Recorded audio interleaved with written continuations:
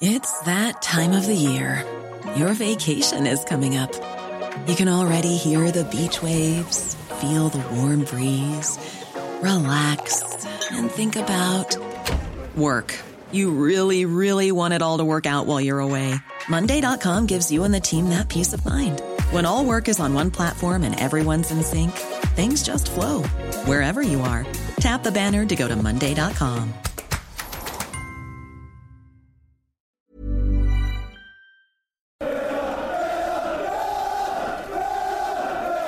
Hello and welcome back to another edition of the Holtcast. Cole Pedham here as always, and of course we're here to talk all things Aston Villa Football Club with a 1-0 win over Manchester City. Of course, we're recording this on a Thursday afternoon, heading into the evening if you're in the UK. I'm not sure if this will go out in the evening or first thing Friday morning. We'll figure this one out, but nonetheless, sorry for being late. Things didn't work out, but nonetheless, it is important to talk about this one. There's a lot of context and for good reason. Like I said, Aston Villa 1 at Manchester City 0. Of course, Leon Bailey getting the goal via a little bit of a deflection, I think it's fair to say, in the 74th minute. Yuri Tielemans getting the assist. Arguably the most complete performance I've ever seen supporting Villa. A lot of people will probably bring up Newcastle, the 3-0 win at Villa Park last season, but all in all, I mean, just from minute one, it was basically all Villa and every single player was up to the task. But joining me today, of course,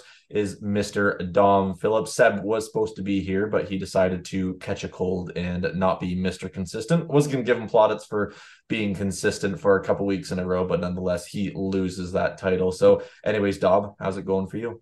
It is going well, thank you. I'd agree with what you said there. I think, being able to talk about probably the greatest Villa, well, definitely the greatest Villa performance I've seen in my lifetime, having the privilege to talk about that on a podcast, with you is amazing. So I'm looking forward to it. Well, good. Well, we all know it's been a very, very long time since Villa have beaten Manchester City. Of course, we have to go all the way back to the year 2013. So it's been just over 10 years. That was in September of 2013. So it's been 3,721 days since or between wins, you could say. Now it's, of course, null and void. But since then, a lot of things have happened in the world. Of course, there's been two royal weddings. The Apple iPad, I believe, was actually the first one that ever came out shortly after that. Donald Trump was president. There was COVID, of course. Queen Elizabeth became the longest reigning monarch in the world and unfortunately passed away. Greece announced bankruptcy. There was a lot of things going on with emojis, different captures in the world in terms of things going on in the Middle East. Of course, there was COVID. The Ice Bucket Challenge existed as well, and Gangnam Style was a thing. Villa were relegated and promoted. Just too many things to name as good examples coming off the top of my head. So a lot of things going on, a lot of things have changed. And I guess for me, of course, when you look at the 2013 win, Andy Vyman standing in front of the whole tent is probably the most memorable thing there. The one thing standing out for me from last night's victory is Leon Bailey giving a big fist bump to the Villa faithful. So hang those in the Louvre, hang them wherever you want. They're memorable moments. But I mean, Dom, without me rambling on too much, I just want to hear your raw emotion, your thoughts on last evening's victory, because we can call it the most complete performance we've ever seen. And some people may look at City's side with it, the likes of Rodri, Grealish, De Bruyne being injured, et cetera, et cetera. But Villa just took this team to task. And maybe it's bold to say, but you would almost think Villa, based on the way they played yesterday evening, were the side that came off a treble last season. Is that too bold to say? No, I mean I think that's what anyone would say if you watch the game. I mean, you talked there about how important the victory is and how incredible the victory is, and obviously as fans we're basking in that emotion. I am like last night I was just speechless. I was just watching the telly and I just couldn't believe what I was watching. I'd finished work at 8 p.m. So I had 15 minutes to get back. I'm working like a retail, and I had to jog. I had to jog home, like literally, I was like running home. Path was like slightly frozen, so I was making sure I kept my balance. Getting back in time for the game, cracking open a beer or whatever, and watching that, and it's just amazing because as we say, the victory itself, amazing. But what you touched on there is not just the fact that we won, with the absentees that you mentioned, it was never, and with the form that we're in at home, that it was never inconceivable that Villa could win. I fancied it. I thought we were going to win 2-1, was what I was saying before the game. I felt like we were going to win. I felt like this was the time we were going to beat Man City. I felt like the stars were aligning in some sense. What I didn't think was possible was the way in which we did it. And I think anyone who says that they thought Villa could do that to Man City, even the most ardent, rose-tinted, claret and blue-tinted spectacles of Villa fans going into that game, no one could have thought we could have beat Man City like that, because statistically, Pep Guardiola's never lost like that. Not just, at Manchester City, of course, but, in over the course of his whole career as a manager in league games, 531 top flight games. If you look at the stats are all like that. I know I don't want to keep reeling them off, so I'll let you guys, you'll have all read them and heard them 100 times, but we know that he's never been beat like that. And that's why this performance and this result is the biggest thing that's happened to Villa in my lifetime. It's the biggest thing to happen, because now that, 7-2 was amazing, but it was a flash in the pan. 3 results happened behind closed doors.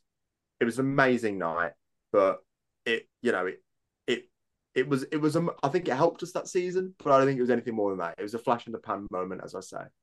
Whereas this game was a landmark. This game was a watershed moment almost, I felt. Throughout the game, I just got the vibe that we're a Champions League team now. In waiting, obviously. That, as I say, no one's done that to City.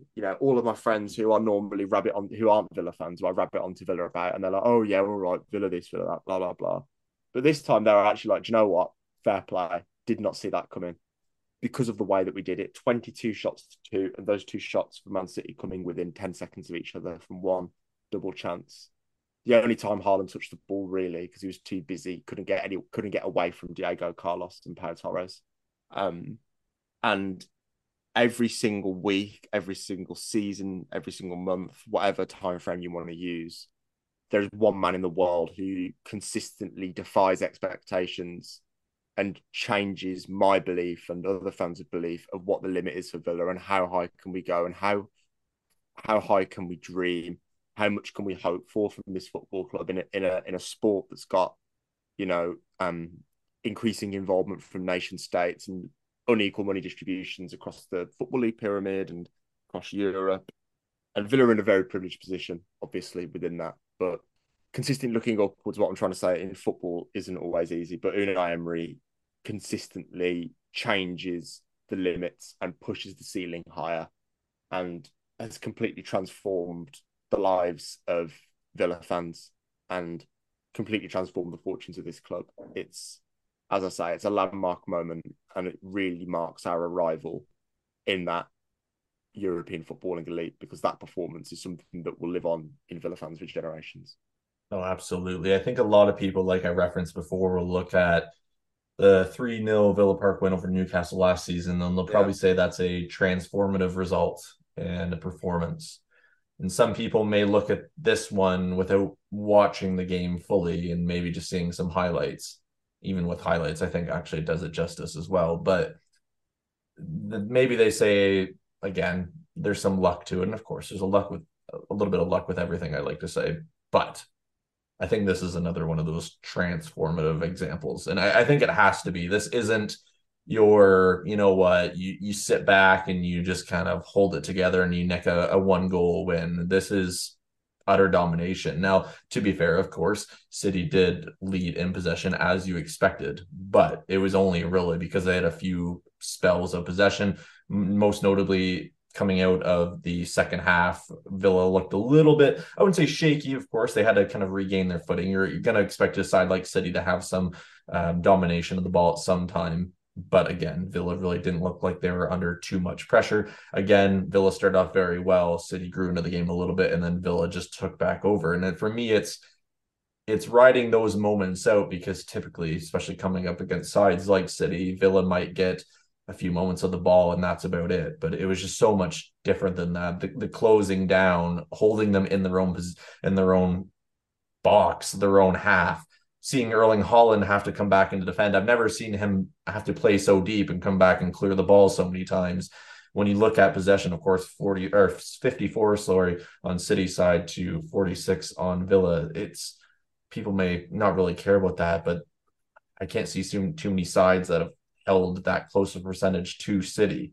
22 shots for Villa overall to, of course, City's two, those coming from Erling Haaland, two massive saves, of course, from Emi Martinez. And we'll get onto that for a moment because I really felt like that set the tone for the rest of the game after that.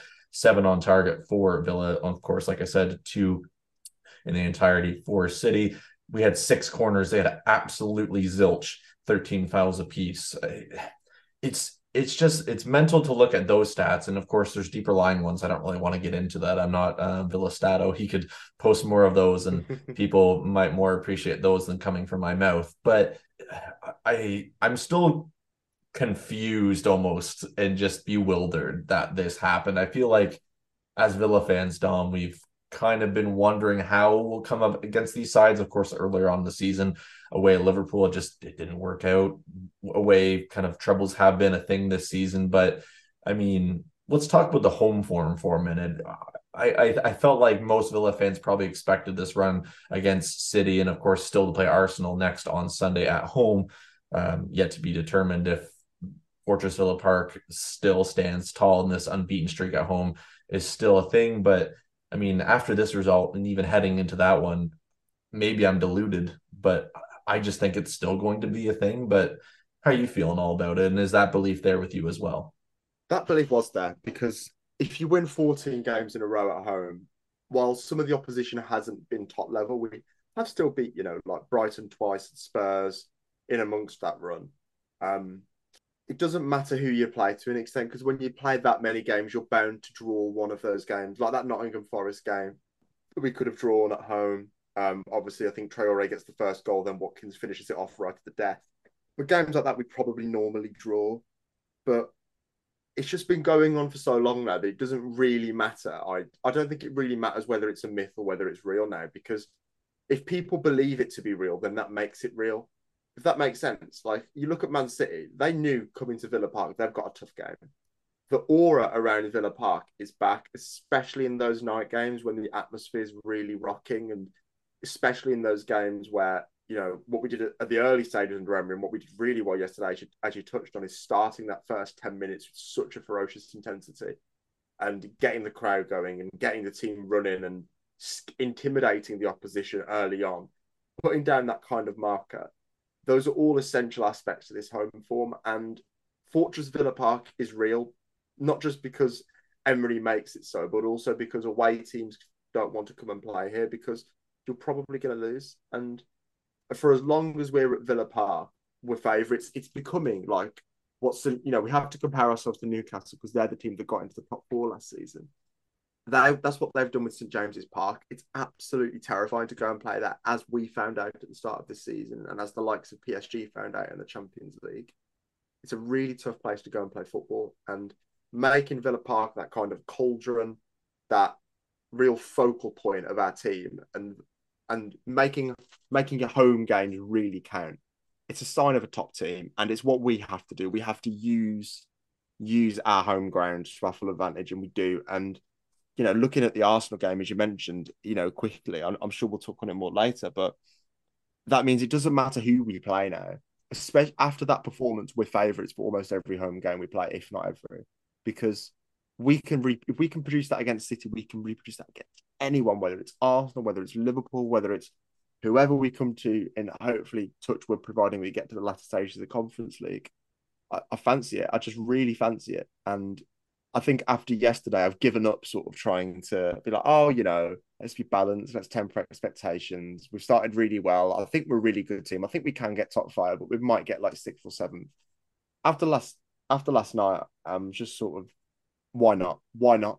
Just why not? Why not anything? Why not top 4? Why not top 3? Why not top 2? Why not whatever? Because with Unai, I think we can do anything. And with Villa Park behind us, as you say, and it is that fortress. Even if we lose it to Arsenal, it's still a fortress. We have that, and that's it's a key weapon in our arsenal going into the rest of the season and moving forward. And it's amazing because it's an amazing stadium and it deserves to have that kind of aura and that feeling and atmosphere around it. No, 100%. And I feel like, I mean, it's a sign of good teams at any time when either you have an incredible away form or vice versa with home form. Of course, it's very hard to get that balance in between the two. And we've, of course, talked about in previous podcasts where Villa's away form has been patchy, I guess you would have to say, to be fair. But under Unai Emery with this side, I feel like you just know eventually they're going to figure it out. And I'm not going to say that the home form is going to, or the away form is going to match the home form necessarily, because of course every team has to lose at some point. And of course that will come at home in the future. We're not going to go undefeated at Villa Park for the rest of time.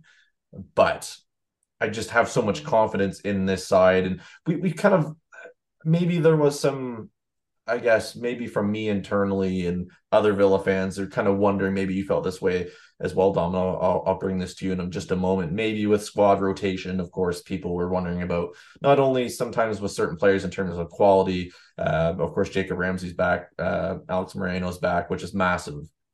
But I think going into this period where it's every 3 or 4 days, of course, we have a Euro Conference League game. I always want to call it just Europa League for some reason. Maybe that's next season. Maybe it's Champions League. Well, there's a question about that. We'll get to that in a bit as well. There's so much to cover. But I kind of wondered when maybe the tired leg syndrome, maybe that would catch up to us if it would. But considering who played yesterday, of course, you look at Konza filling in at right back, no cash whatsoever. Bailey played 85 minutes. Tillman's played basically right behind Watkins the entire game until the 85th minute, I should say, as well. But you still have a bench. Sorry, I don't know. I feel like this result has just made me lose any ability to speak. But you have a bench of Matty Cash, Alex Moreno, Clement Longley, Moussa Diaby, Zaniolo, Duran, Dendoncker, Jacob Ramsey, and of course, a backup keeper on there as well with Marshall. But I think it's important to emphasize those substitutes because whether it's Arsenal or whoever in the league, or of course in a cup, or of course in the Conference League going forward in the knockout rounds, you look at the bench, you look at the starters. There's so many different combinations we can play within this side that I'm honestly at this point, I'm not even worried about fatigue.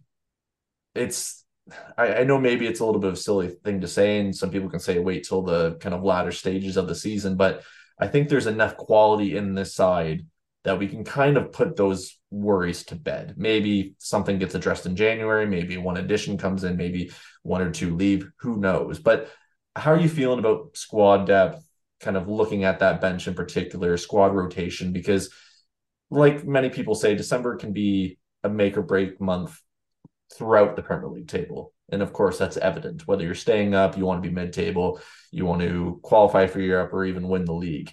How are you feeling about all that? Because I think it's important to kind of bring up and discuss.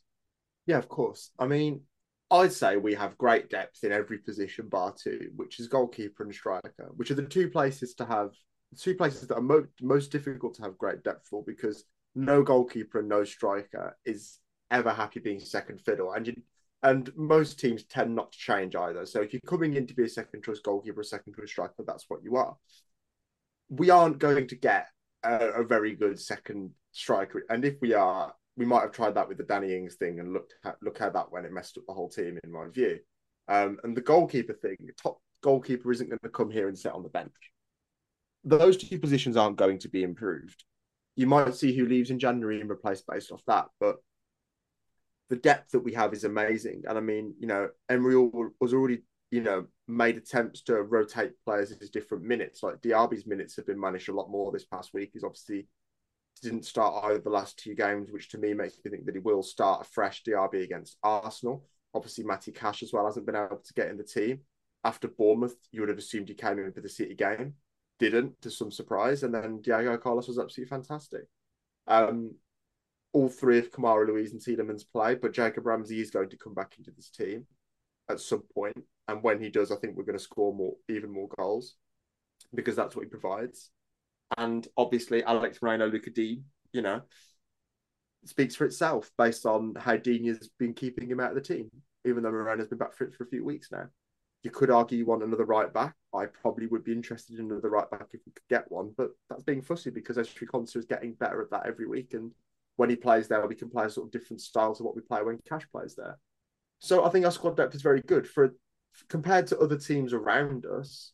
We've had our injuries, but I think we've managed them better, and we've built a more rounded squad with a good balance of experience, a good balance of our spine, and a good balance of a couple of younger players as well, with the likes of John Duran.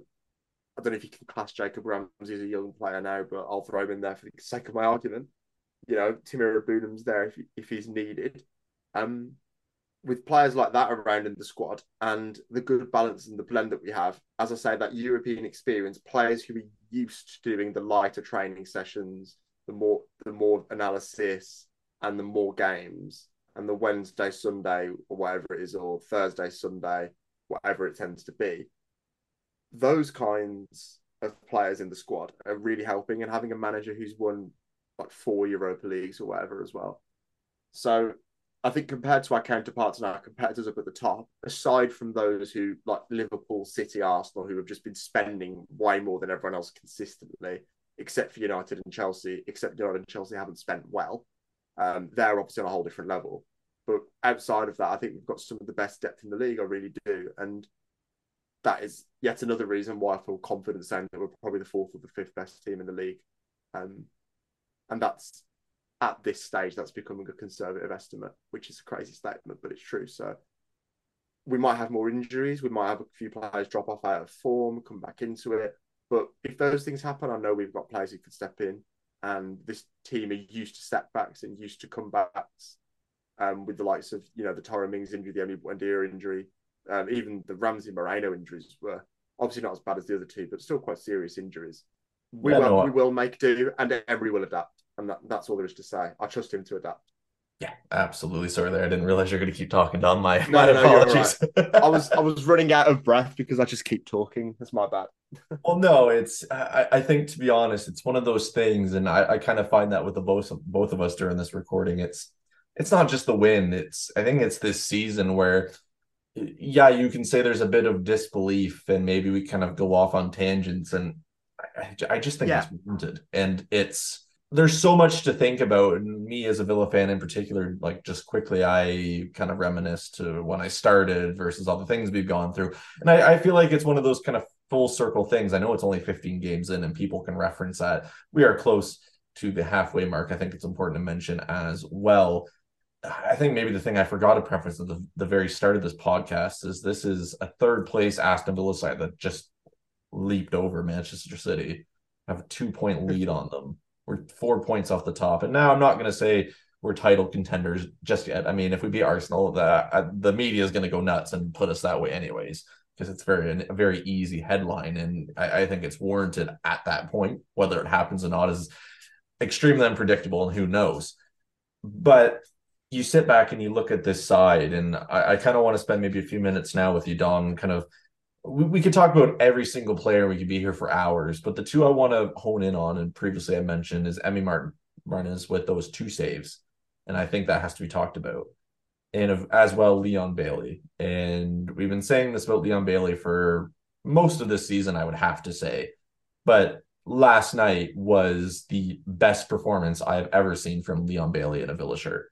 And I'm not saying he hasn't had incredible games before, and I think he has.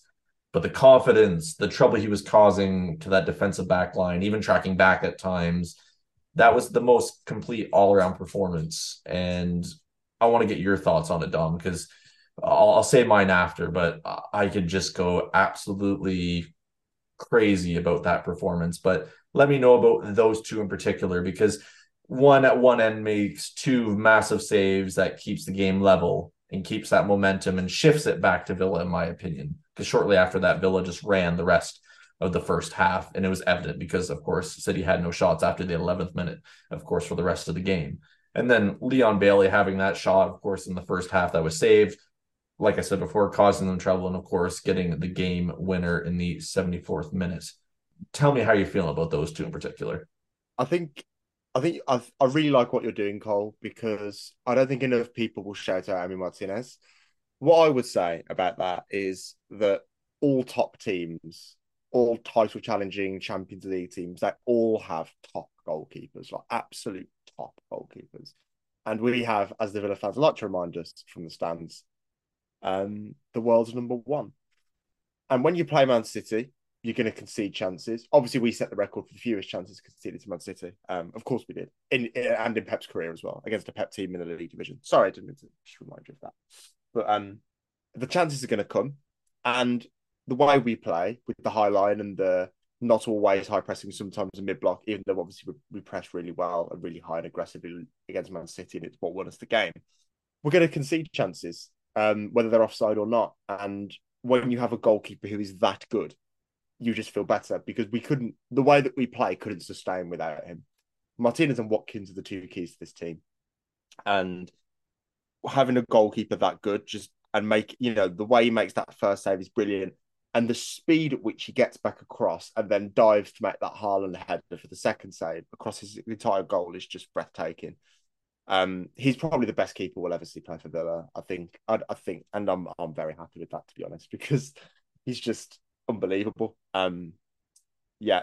So that's all I have to say about Martinez. Really, is when you need him, he's there. He's so reliable, just so reliable, and the fact that we only got him for 17 million and Arsenal let him go and now their goalkeeping situation is dire, for want of a better phrase, is really funny to me and really enjoyable.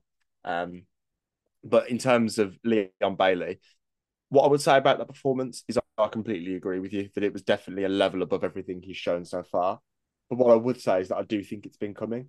I think that this season, especially at home, he's just shown signs of getting better and better and better. I think he's looking fitter than ever before. I think defensively, even though Bournemouth exploited that side well at the game of the weekend just gone, I think he's getting better defensively.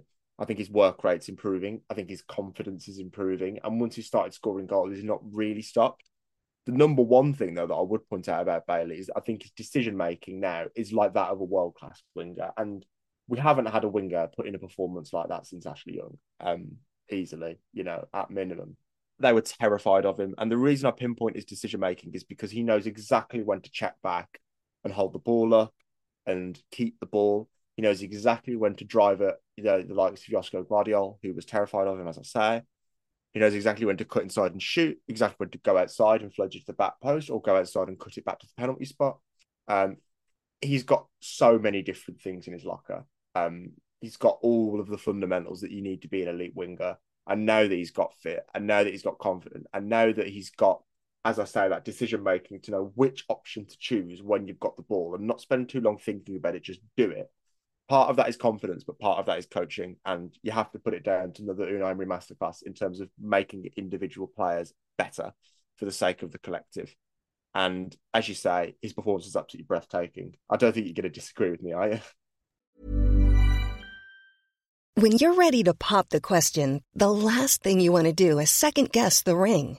At BlueNile.com, you can design a one-of-a-kind ring with the ease and convenience of shopping online. Choose your diamond and setting. When you find the one, you'll get it delivered right to your door. Go to BlueNile.com and use promo code LISTEN to get $50 off your purchase of $500 or more. That's code LISTEN at BlueNile.com for $50 off your purchase. BlueNile.com, code LISTEN. Hey, it's Ryan Reynolds, and I'm here with Keith, co-star of my upcoming film, If, only in theaters May 17th. Do you want to tell people the big news? All right, I'll do it. Sign up now and you'll get unlimited for $15 a month and 6 months of Paramount Plus Essential Plan on us. MintMobile.com/switch. Upfront payment of $45 equivalent to $15 per month. Unlimited over 40 gigabytes per month. Face lower speeds. Videos at 480p. Active Mint customers by 531.24 get 6 months of Paramount Plus Essential Plan. Auto renews after 6 months. Offer ends May 31st, 2024. Separate Paramount Plus registration required. Terms and conditions apply if rated PG. No, I don't think you could disagree on any performance. I give them all 10 out of 10s. Like, it's not even just because Villa won and we can say how monumental we think this victory is, Dom. I think it's the interceptions, it's the closing downs, it's literally blocking and doing anything to stop them. I've never seen a City side look so stressed and confused at literally losing the ball every time they try to get out of their own half. That's what it felt like. We literally strangled them into submission at times in their own half. And I don't know how many sides have done that. And I'm sure at some point another side will do that. Of course, every side does have their day and every other side just has a poor performance. It's an Emery side. No one's perfect, and we know that as Villa fans, evidently. It's definitely fair to say. I do want to get to one question here. I did ask for some questions about an hour before we started recording this on Twitter. So thank you to the few people that did. I know during the day, whether it's UK time or here in North America, some people don't go on Twitter, or a lot of people don't. So fair enough, because we all have working lives and different things to attend to at certain points a day. So thank you to the few that did. The one I did want to get your opinion on, Dom, is from Mr. Fitz. And he says, hitting the heights we did yesterday, do we need any improvement anywhere with or without the ball? Could we look to pass that ball square and then have a shot? What do you think we could have done differently? I think he's referencing probably the Leon Bailey effort in the first half, where, of course, Ollie Watkins was saying after it went out for a corner that he was calling for it and it could have been squared. But hindsight's kind of a wonderful thing. He's saying that's a tough one to call. But where do you kind of sit like with that? Do you think there could have been any kind of improvements yesterday, even with that performance, or kind of going forward with that momentum? It's a good question. What I'm really enjoying is that I'm struggling to think here. What I would say about the Bailey chance there, just to touch on that quick, is it's very easy to say he should have cut it back. Yeah. And he should have cut it back. But Watkins would have shot. He would have shot. There's no one's debating that Ollie Watkins has a shot there.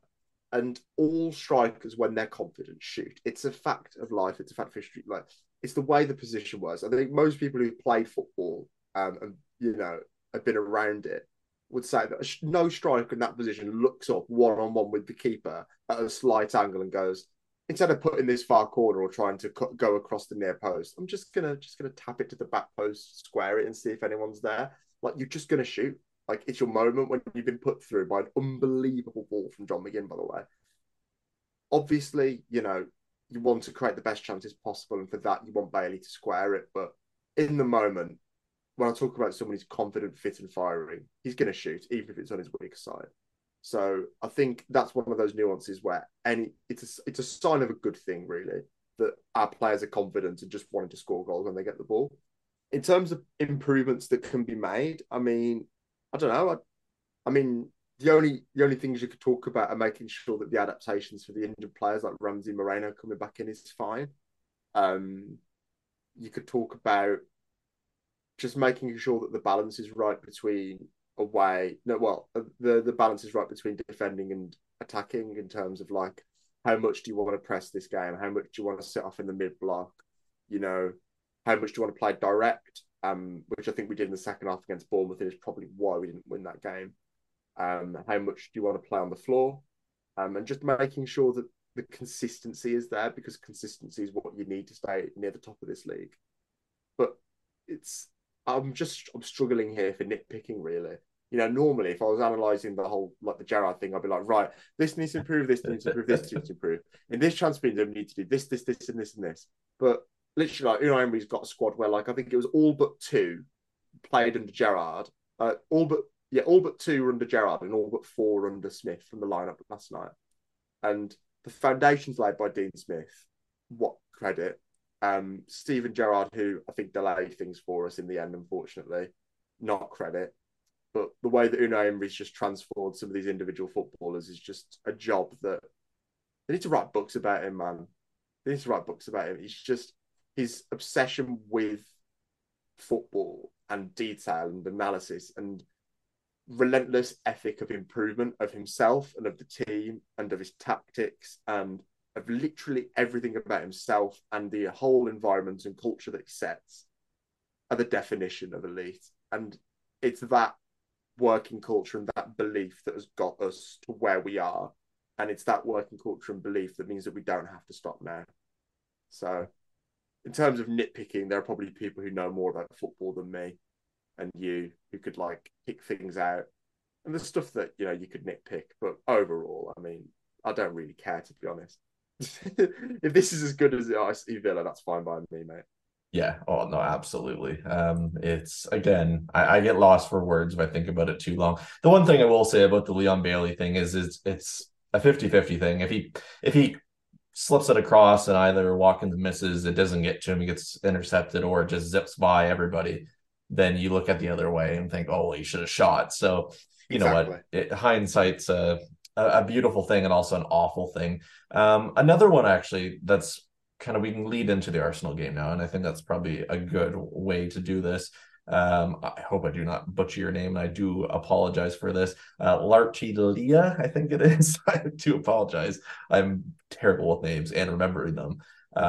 Basically, they ask, how can we translate our home form to away games? I know we briefly kind of touched on that, but we can talk about it briefly now. I think it's important as well. Also, how can we play with that intensity and consistency for 90 plus minutes in the Arsenal game and beyond? Or was it yesterday a one-off? Maybe we'll actually focus more on that than the away discussion. So what's been the away discussion? I'm going to change that rule now, and we'll focus on the consistency going into the Arsenal game. Because, Dom, I think it's important to preface that some people, especially Arsenal fans, can say, oh, it was an emotional day or evening for Villa. They played all their best players, which, of course, we still have very good players on the bench, as we've previously referenced, yada, yada, yada. But I think it's also very important to reference that, of course, they did play on Tuesday. Yes, they have an extra day's rest, but they basically played their fully fit side, aside from a few injuries, of course.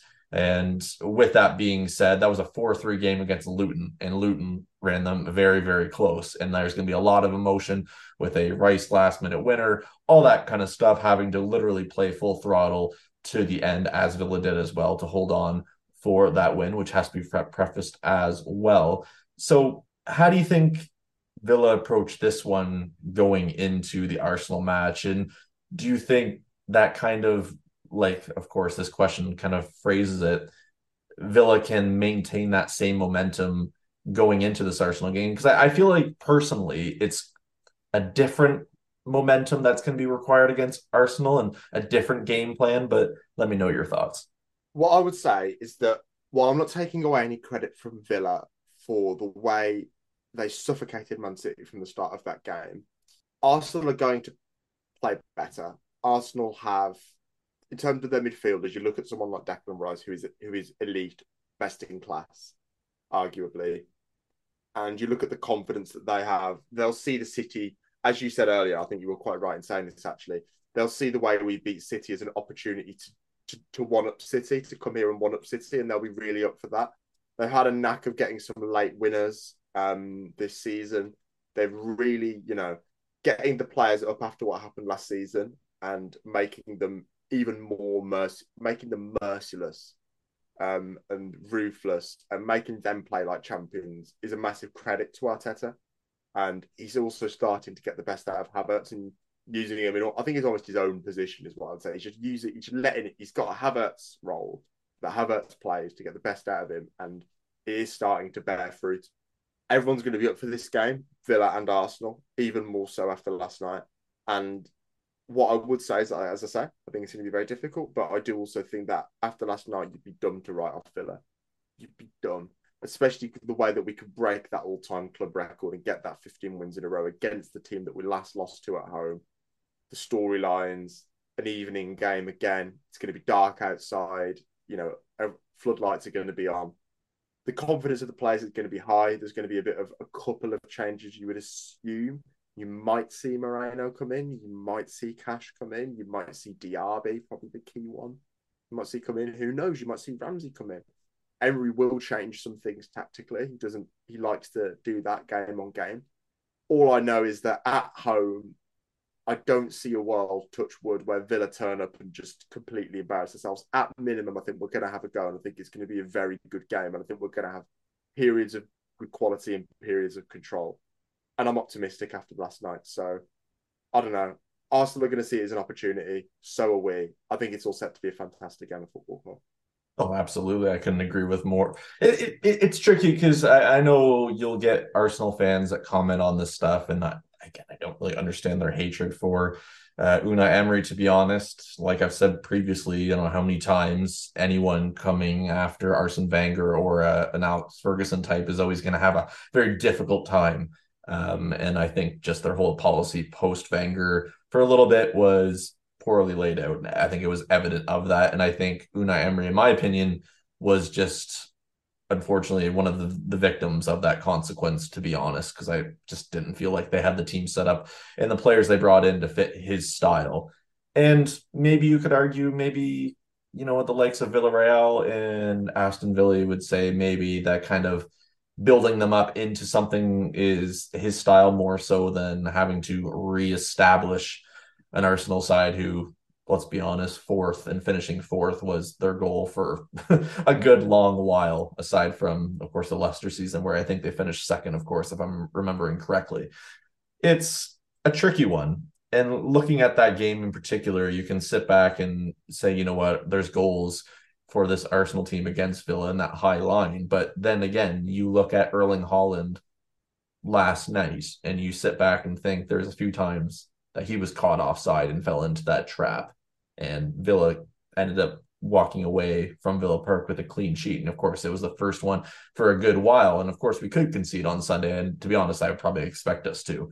But like I've referenced before, you look at Arsenal against Luton, they conceded 3. And you'd be kidding yourself if Unai Emery wasn't right back on the computer referencing that game, looking at how Arsenal conceded those 3 goals and seeing how maybe he can tweak those things a little bit to fit his system.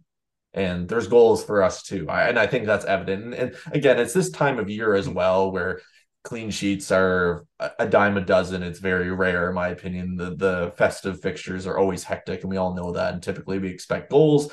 And then it feels like as soon as we get to January, all the games are like 1-0 for a little bit because everyone has to kind of catch their breath, especially the players. But again, to kind of sit back and look at it, and maybe, again, like I've referenced before, Arsenal fans will think we're deluded in saying this. I have every belief that Villa can win this game. And 100%. That's every game. And speaking to Liverpool fans prior to the 3-0 loss at Anfield during the season, thinking that Villa could get something out of that, they were confident they were going to smash us. And fair enough, they beat us well and true. But I just think this is a different beast. This is a much further along developed beast. And what Villa can get out of this game. I think we're going to learn a lot where Villa are in this game. I think we thought that against City too. And I think we did learn a lot about this side as well. But with that probably little tweaks of rotation that you're going to have to expect, maybe it is the same side that started against City, but you would expect substitutions to probably happen a little bit sooner. It's going to be interesting. It's going to be extremely tough. And maybe to reference one of the last questions now, Jazz Singh did send in about 10 questions. So sorry, Jazz, we can't reference all of them, but I'll throw this to you, Dom. And it's more of a kind of a preferencing thing before we get to the ultimate question. So we'll take 2 of theirs, of course. The first one asking, should we stick with Diego Carlos? And will he keep improving as he has done since coming in under Unai Emery, staying healthy?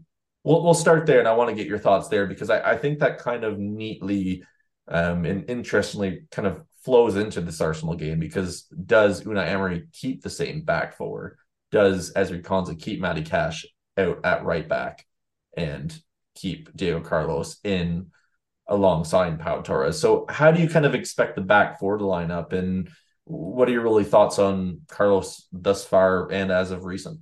Before I get onto that, there's something that you referenced in there about Luton scoring 3 goals against Arsenal. I just want to quickly point out that I'm not sure if all 3, but at least 2 of them were from set pieces. Yes, we're the best set piece team in the league. I'm just going to point that out. Yeah. So first of all, let's point that one out. And second of all, in terms of what I would do, I'll tell you what I'll do and why, and then I'll talk about Carlos. So I wouldn't play Carlos. I would bring in Cash and Moreno, and that's because for me, Arsenal's 2 greatest strengths really are their wingers, and we need really good 1v1 defenders out wide. And while Konsa is a brilliant 1v1 defender, I think they're going to create, and Konsa in the middle next to Torres feels a settled partnership. You can't drop Konsa. And I want Cash and Moreno, who for me are both better 1v1 defenders on the outside and quick and better defensively than the alternative. So, and that's not to disrespect the wingers that City had last night. I just think it's a different game, and that's personally what I would go for, but I don't know anything. Unai Emery's the man. And Diego Carlos-wise, he's obviously really struggled with his injuries. He's had moments where he's looked really good, moments where he's looked less good, but I thought last night he was imperious. And what I hope to see where he settles and where he lands, because, I think as Villa fans, we need to learn the lesson. We look at Leon Bailey and how he started really poorly, and, I was one of many criticising him. And, at the time, you're right to criticise him based on his performances, but look at where feet seem to be landing now, and just remember that can happen for any player. And while I'm not saying that Diego Carlos has been at the same level as early on Seth Bailey, what I'm saying is that consistency will be found. Is you're talking about an experienced top European defender, and he will get that fitness and that confidence and that rhythm and feel more settled. And when that happens, that's when we can really judge him as a player. But there's a lot of very good signs from him already. So he's just another really good option to have at the back. And I'm really excited at the way he can play sometimes. No, I think that was very well answered. And I do think there's a ceiling for every player. We haven't seen that with Diego Carlos just because the sample size is so small. But I think a lot of people were kind of wondering how he would fit in, of course, coming from I guess you could say Steven Gerrard had a system. I'm still not sure what the hell it was. Then to come in under Unai Emery. But I think it just kind of falls under that whole kind of encompassing umbrella of literally he's made every player better. And I think a lot of people kind of were wondering if it was going to be one of those cases with Unai Emery of, you know what, if you're not good enough, you're gone to fit into a system. But it's just, he's found that way to almost make everyone fit seamlessly into the system. And I think that's the best thing. And that's of course the all-encompassing thing of being a fantastic manager, which of course Unai Emery absolutely is. And Dom, I think this is probably the best way to finish the podcast. And this is one of Jazz's many questions, but this is going to be the final one. And I think it's a good way to leave it. A little bit of optimism. We're leaving this more of an open-ended podcast. We could fully preview Arsenal, and I think we've done a good job of doing it to a certain extent. But I think we do have to kind of leave I guess a little bit of the curtain kind of in front of our eyes to see what's going to happen and kind of continue that excitement per se. I know we talked about this pre-recording, but Jazz does ask, can we really compete for the title or for the Champions League? So how are you going to answer that one? Because I'd love to hear your thoughts on that. And then I'll try to see if I can muster up the strength to answer it myself. I think we're one of the favourites for the Champions League in terms of the title. I've learned under Unai Emery that anything is possible. And while the odds are stacked against us, and I think you'd be pretty crazy, to be honest. Well, I don't think you'd be crazy, actually. That's wrong. I don't think you'd be crazy to say that we're in the race. There's still a gap to make up. But if we keep winning games and see where we are come March, then it could be a very interesting end to the season. I'm not writing anything off. It's so hard to really say. And I feel like, and again, the media is going to, if Villa do beat Arsenal, that's when they jump on officially. And fair enough. I mean, the proof is already in the pudding in my eyes and Villa fans' eyes, but that's when your neutrals and all that stuff start to pay more attention. I'm sure that's when also all of our players get linked with moves to City, United, and Arsenal as well, 10 times more a day than they already have. It's tricky to answer, and I could sit on the fence and say, wait till after the Arsenal game. I think, honestly, like you said correctly, Dom, I think considering that there should be a fifth spot this season in the Champions League for the Premier League, I don't want to jinx it. I'm so scared of that. But like, I just think, I wouldn't say we're a shoo-in, but we have a very, very good chance to be in the Champions League next season, whether it's through qualification rounds to get in that way, whatever it may be. I think we have as strong as chance as anyone in and around us, to be honest. Yes, we could have a little bit of a tail off. I expect that with any side in the season. You look at City right now, this is usually theirs, and then the second half they just run away with it, it feels like, and that's kind of their theme under Pep the last few seasons. Who knows? We'll have to wait and see. With the title, again, for me, maybe I'll sit on the fence with this one, and I will say maybe one thing. Oh, Carl. What's that? No, I was just going to say, sorry, I didn't mean to. I was disappointed that you said you were going to sit on the fence. I was really upset. Okay, I'm not going to say I guess maybe it's not sitting on the fence, but maybe it is. I guess let me know. Feel free to tweet me or of course, the 7500 Holt Twitter account or on Facebook as well. Little plug there, of course, shamelessly. The one thing I will say, most importantly, is if Villa get through this month of December coming out like roses, then I will say absolutely we're in with a shout of it. This is the toughest month. And I think it has to be prefaced with that because there's so many games. And maybe being out of the Carabao Cup, EFL Cup, whatever it's called these days, is almost a blessing at this point because I look at Newcastle's schedule and they still have a Champions League game.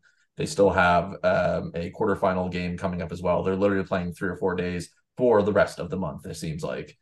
Villa have a little bit of a break, and that might be a blessing, to be honest, based on what we can achieve at this point in time. We'll have to wait and see. Maybe that is sitting on the fence.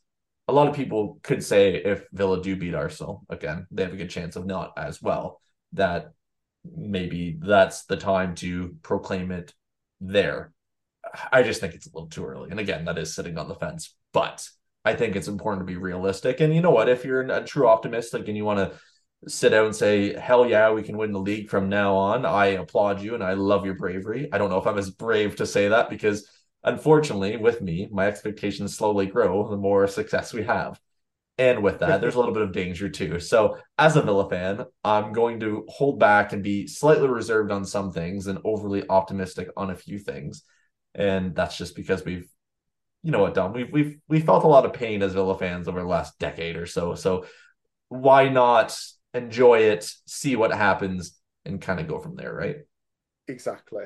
And you made the smart point. December is the busy month. Let's see what happens at the end of December. Let's see what December leaves us for the January window, because if we're in a really good position, more players will want to come and join us. And it's what options Unai, Emery, Monchi, Vidigani want to take up, of course. But as you say, we've been through enough. We've been on one of the most magical roller coaster rides and also most awful roller coaster rides as well. At the other side of it in football in the past 10 years. So I think we've earned the right to dream, if nothing else. Well, absolutely. If Newcastle have the right to dream and enjoy this, and of course they went through a relegation, basically almost alongside us as well, within the same time range roughly, going through maybe not as bad things in terms of almost going to administration, but all in all, I think you have to just bask and enjoy it. And I'm not saying this is going to be a thing that doesn't last for a long time or whatever. Maybe it lasts for 5 years, a decade, whatever. We'll have to wait and see. But again, the progress is there. The proof is in the pudding. Villa are the real deal. And I think this is a good way to leave this one. So we'll leave it there. I know I probably said to Dom pre-recording, I forget now, that it'd be a quick one. A quick one for the Holtcast is probably at least 40 minutes. So I'll pat myself on the back for that one. So of course, thank you to Mr. Dom Phillips for joining me as well. You can find him on Twitter/X at DomPhillips02. Tweet me at Talk Aston Villa. Tweet the team at 7500 Holt. If you want to email anything over to the podcast, holtcast@gmail.com is the place to email us.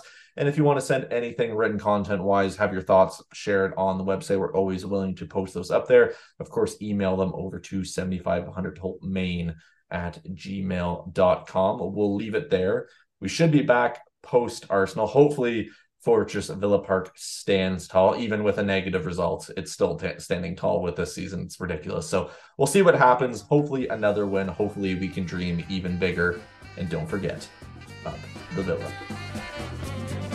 We're going up. We're going up. We're going right up to the top. We're going up. We're going up. We're going right up to the top. Selling a little or a lot? Shopify helps you do your thing however you cha-ching. Shopify is the global commerce platform that helps you sell at every stage of your business. From the launch your online shop stage to the first real-life store stage, all the way to the did we just hit a million orders stage. Shopify is there to help you grow. Shopify helps you turn browsers into buyers with the internet's best converting checkout. 36% better on average compared to other leading commerce platforms. Because businesses that grow, grow with Shopify. Get a $1 per month trial period at shopify.com/work. Shopify.com/work.